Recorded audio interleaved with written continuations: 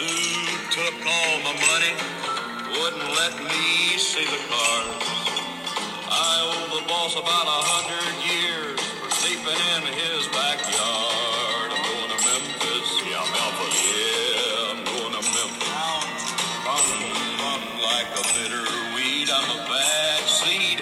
But when that levee's through and I am too, let the honky talk roll on. Come morning, I'll be gone. I'm going to Memphis. Yeah. I never been to Chicago, but it must be a mighty fine place. That's right. I couldn't get past Tennessee with Mississippi all over my face. I'm going to Memphis. What's up, everybody, and welcome to this special Tuesday Wrestling Tuesday, and welcome our audience from Good Karma Wrestling. I am Jonathan Hood. This special podcast is about Tales from the Territories, the series that's on Vice TV. Episode 1 aired on October 4th, and it was about Memphis wrestling. It's entitled Memphis, Where Wrestling Was Real. And this is a project, this series, Tales from the Territories, from The Rock, Dwayne Johnson, and his ex-wife and business partner, Danny Garcia. So there will be multiple episodes that we'll have here on Good Karma Wrestling, on Tuesday Wrestling Tuesday, because I want everybody to be able to hear the great work that the production staff from Vice TV and Danny Garcia and The Rock from Seven Bucks Productions has put together. If you have listened to me over the years, or if you're listening to me for the first time, I love professional wrestling, especially the history of professional wrestling.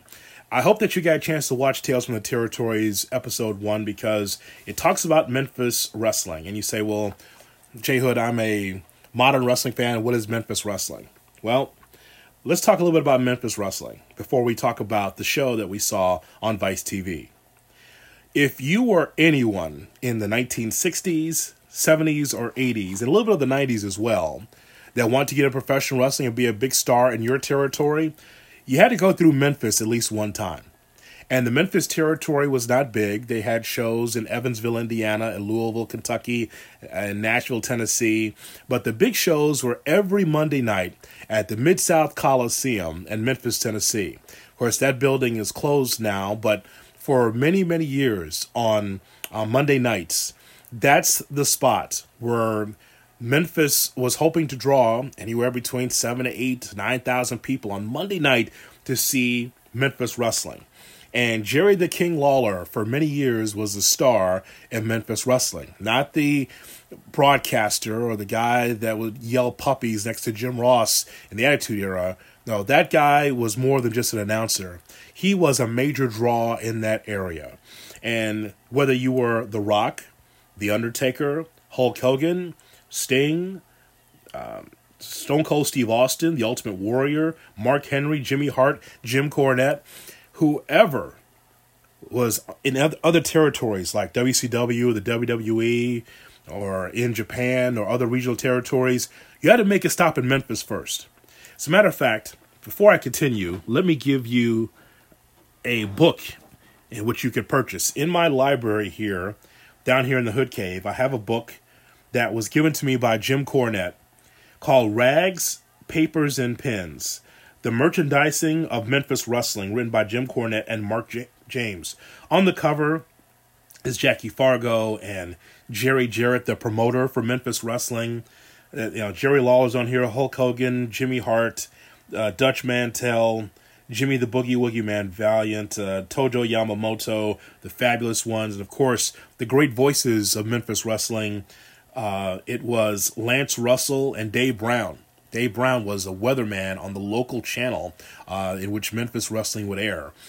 And so they're on the cover of this book as well. Again, Rags, Papers, and Pins. I know that book's got to be available, especially on Jim Cornette's website. That's a great companion piece to what we saw on Vice TV. So Memphis Wrestling meant a lot to a lot of people. Now, again, being from the Midwest, I didn't see Memphis Wrestling every week because it was a regional promotion.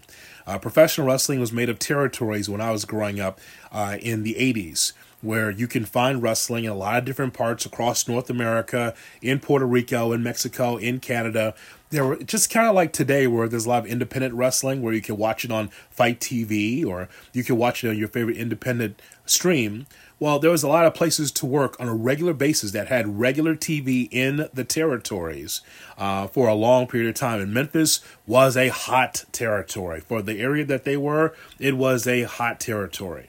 And so let's take a look at the show. Season 1, Episode 1, Jerry the King Lawler is there with Jerry Jarrett, Jimmy Hart, Dutch Mantell, and kind of driven and kind of narrated by Jeff Jarrett. Now, Jerry Jarrett, as I mentioned, was a former wrestler and a promoter for Memphis Wrestling, and he was behind a lot of this great action. And you say, well, Hood, okay, before you go on, why is it so important? Well, if you are a watcher of WWE and AEW, even WCW 15, 20 years ago, do you notice a common theme with these shows? Do you notice in your regional promotion that you watch wrestling, independent wrestling, you notice the theme? The theme is that you see a lot of action behind the scenes, outside the building. You see what's happening, quote unquote, backstage. And that's a lot of Memphis wrestling. It started there because for many years, as someone who was watching regional wrestling out of Chicago and Indianapolis, and as well as the Dallas territory and World Class Championship Wrestling and in the Jim Crockett promotion in the Carolinas in the Mid-Atlantic, and then eventually we got a chance to see Mid-South Wrestling, the UWF, in the late 80s. The common theme was that it would be, here's the open to the show, and here's the wrestling, and here's all the promos, and here's where you can get tickets, and then the show would be off in 60 minutes. Well, this show was unique because it was every Saturday morning, and it was a 90-minute show. Very rare for its time. Wrestling, some promotions only had 30 minutes to spare. Some would have 60 if they had the money to be on every week, but it was a 90-minute show on Saturdays. I continue to read that somewhere in the area of 85 to 90% of the city at that time, in the height of Jerry Lawler's run in Memphis, between the 70s through the late 80s, a little bit of the early 90s, where like almost 90% of the city was watching Memphis wrestling. I mean, watching it, and which is amazing when a whole city is captivated by a 90-minute wrestling show. Everyone was watching it. Different time for television back then because there's no streaming, and you had your 1 or 2 college football games per Saturday during that time. But the point is that when an entire city is watching your wrestling show, that's amazing. My point is that in the WWE and AEW and I mentioned WCW, you saw action outside of the building. You saw amazing promos, long promos. One of the complaints from WWE fans is that, every show seems the same. Monday Night Raw starts, they've got the pyro, they've got the crowd shots, and right to the ring for a 15-minute promo. You know where that started? It started in Memphis. Memphis wrestling, a lot of times open up, not necessarily with a wrestling match, but they would talk about the feud. Someone would come out, Jerry Lawler would pop out, Eddie Gilbert would pop out. It would be Jimmy Hart, who was a hot manager during that time in Memphis, or Dutch Mantell. Someone would have a problem, and they go right to the desk in that small studio in Memphis on Saturday morning, and they would talk about the issue. Hey, I have a problem with this person because they won't give me a title shot. Hey, I got a problem with this person because when we were in Jonesboro, Arkansas, this guy hit me in the back of the head, and I want revenge. Whatever it is. But it would always start with a promo. Fast forward to 2022, what do you see more often than not? You don't see action right away. You see someone griping about an issue, and they're trying to lay out their match for the upcoming pay-per-view or later on in the night or whatever it is. So this started with Memphis wrestling. The outside of the arena action, well, what we saw here in this show, and we'll go through it, is something that I think that a lot of wrestling companies should heed, and that is personal issues draw money. Personal issues draw money.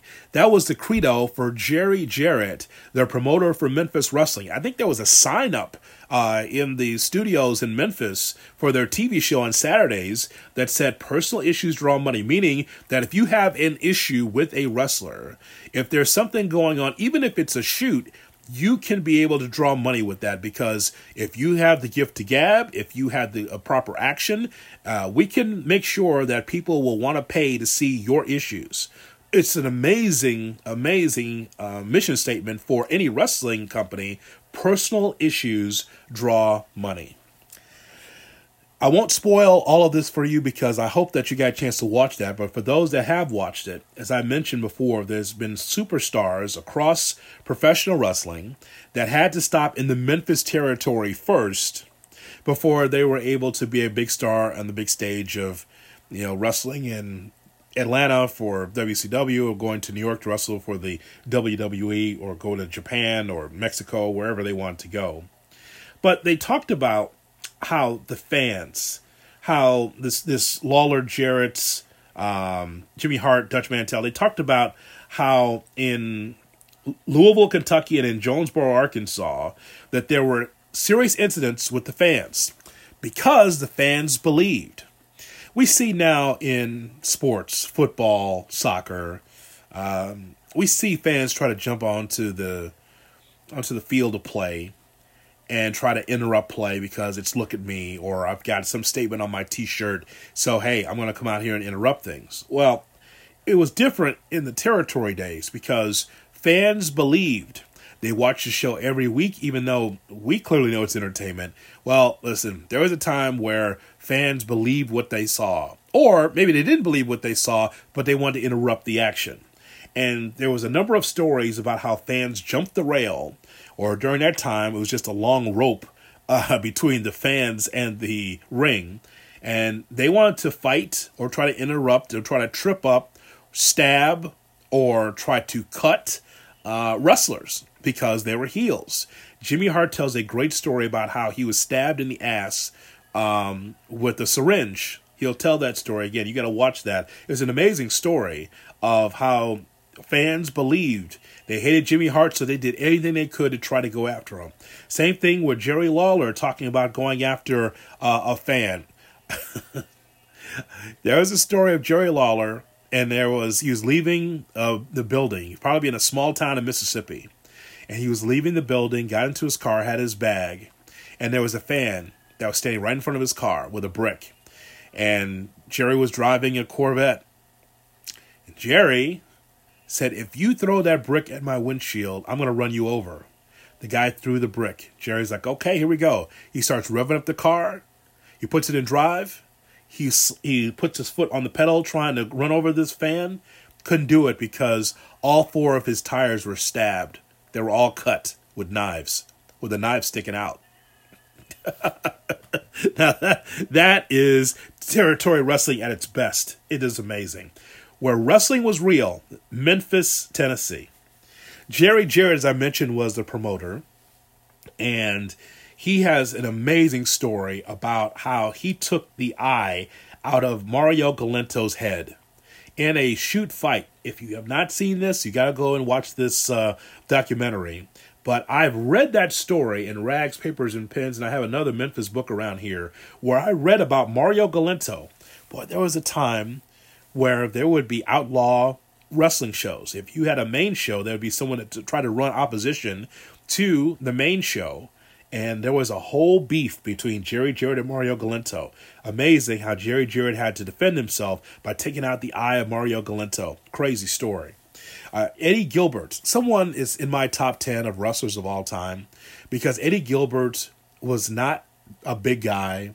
He was not a heavyweight champion, but Eddie Gilbert had such a great mind for the business. He was a second-generation wrestler. His father was Tommy Gilbert. Tommy was a great regional wrestler, also was a referee in Mid-South. But Eddie Gilbert and Jerry Lawler had an unbelievable feud in Memphis. And there was a scene, and you saw the documentary, and I had seen this before, obviously, that Jerry Lawler was tired of Eddie Gilbert, and this was outside. And again, so rare during that time where cameras would be outside of an arena. It's commonplace now, and you say, oh, Hood, I mean, it's the way it is in 2022. But during that time in the 80s, when you saw outside the building, it's like, okay, this is going to be something weird, special, crazy. What's going to happen here? Eddie Gilbert gets in his car and runs over Jerry the King Lawler, where Jerry is jumping up and sees the car coming, hit his head on the windshield, and ultimately Eddie Gilbert ran over Jerry Lawler. He hit him with a car, pretty much. On live TV. Did I mention that? On Saturday morning, there is no second cut or third cut like you get in the WWE or AEW. This is a lot. Either you're going to hit Jerry Lawler with the car or you're going to miss him. One way or the other, Jerry Lawler got hit by a car. You think that people want to come to the Coliseum on Monday night to see what happened? What was the end result? How Jerry Lawler would get his comeuppance? Yeah, after he was legitimately hit by a car.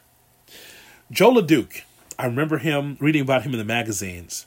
His eyes bulged out. He was a legit lumberjack from Canada. And he had the Canadian accent, and this dude was... he had a face that made you think, God, this guy's crazy. He's a lunatic. But he was a solid wrestler. Territory to territory, people like to have Joe LeDuc in their territory because he was the ultimate heel. Joe LeDuc wanted to tell people, like, hey, man, I hate you, Jerry Lawler, and I'm going to take a blood oath. Oh, my God, a blood oath. This dude comes out there with an axe. And by the way, the promotion had no idea what he's going to do because he always had an axe. Takes the axe and puts it to his bicep and it starts to bleed out. He cut himself on his arm to say, hey, this is a blood oath to let you know that I'm going to come after you, Jerry Lawler, and I'm going to beat you. That dude severed his arm with an axe on live TV, where Memphis Wrestling didn't know what was going to happen. But again, if you're a fan, you're like, oh my God, this is real. This dude actually cut himself with an axe. What? And bled out on Memphis TV to sell tickets for the next week's event at the Mid-South Coliseum in Memphis. The Poffos were part of Memphis Wrestling as well. I forgot to mention, out of all those names I mentioned, The Undertaker and Stone Cold Steve Austin and Mark Henry and The Undertaker and The Rock and so many others. You know, Randy Savage was in Memphis as well. He's one of those. His father, Angelo Poffo, and of course Lanny Poffo, they're all from Downers Grove, Illinois. And there was a time where Memphis Wrestling had to deal with yet another company that was running opposition. There was a company that Angelo was running, Angelo Poffo. Finally, he had to have that folded, and he came into the Memphis territory. Randy Savage is a story about Randy Savage. You'd think he was paranoid in the WWE. It started in Memphis Wrestling. I don't want to spoil that story for you, but Randy Savage was out of his mind even before he came to the WWE. A great Waffle House story with Randy Savage that's part of this show as well. I'm going to give you a little sample of the conversation that took place in that round table with Jerry the King Lawler, with the Jarretts, Jerry and Jeff, Jimmy Hart, and Dutch Mantell. This Memphis Territory Season 1, Episode 1 is phenomenal. Dark Side of the Ring, Memphis Wrestling. TV. Jarrett is a promoter. Lawler is a wrestler under contract to Jarrett. Lawler and I had a 30-minute match. We were exhausted because we'd really gone at it hot and heavy. Sam Bass was Lawler's manager. And so the bell rings and I'm down on one knee and bam! I get a punch and I go face forward. I'm thinking Sam has knocked my brains out. So I reach and here's a goose egg. But then as I turn around to raise hell at Sam, here's a Galento. You know, I was scared to death, really scared to death. And I reverted to my Sailor Moran upbringing. A sailor is an old-time shooter. He's a real tough guy. He said, okay, I'm going to try to teach you to defend yourself. The bones in your hand are the weakest in your body. You head is the toughest. It's crazy to hit somebody in the face. The larynx, on the other hand, is very soft. Hit them in the throat, collapse the larynx, and the fight's over. Can't do that. The jugular veins on each side here bite the jugular vein. They'll bleed to death. The other thing is, because they got to be close to you to hurt you, stick your finger in your eye, you'll feel a little cord, move it to the left and pull out. They'll usually quit fighting when you do that. The plan was that I would get humiliated on TV by him knocking me out. I jumped up, my finger went in his eye, and he lost his eye. But then the story gets worse. Oh, worse than that? Oh, man. Crazy. That's Jerry Jarrett talking about taking the eye of Mario Galento in that Memphis territory. Amazing.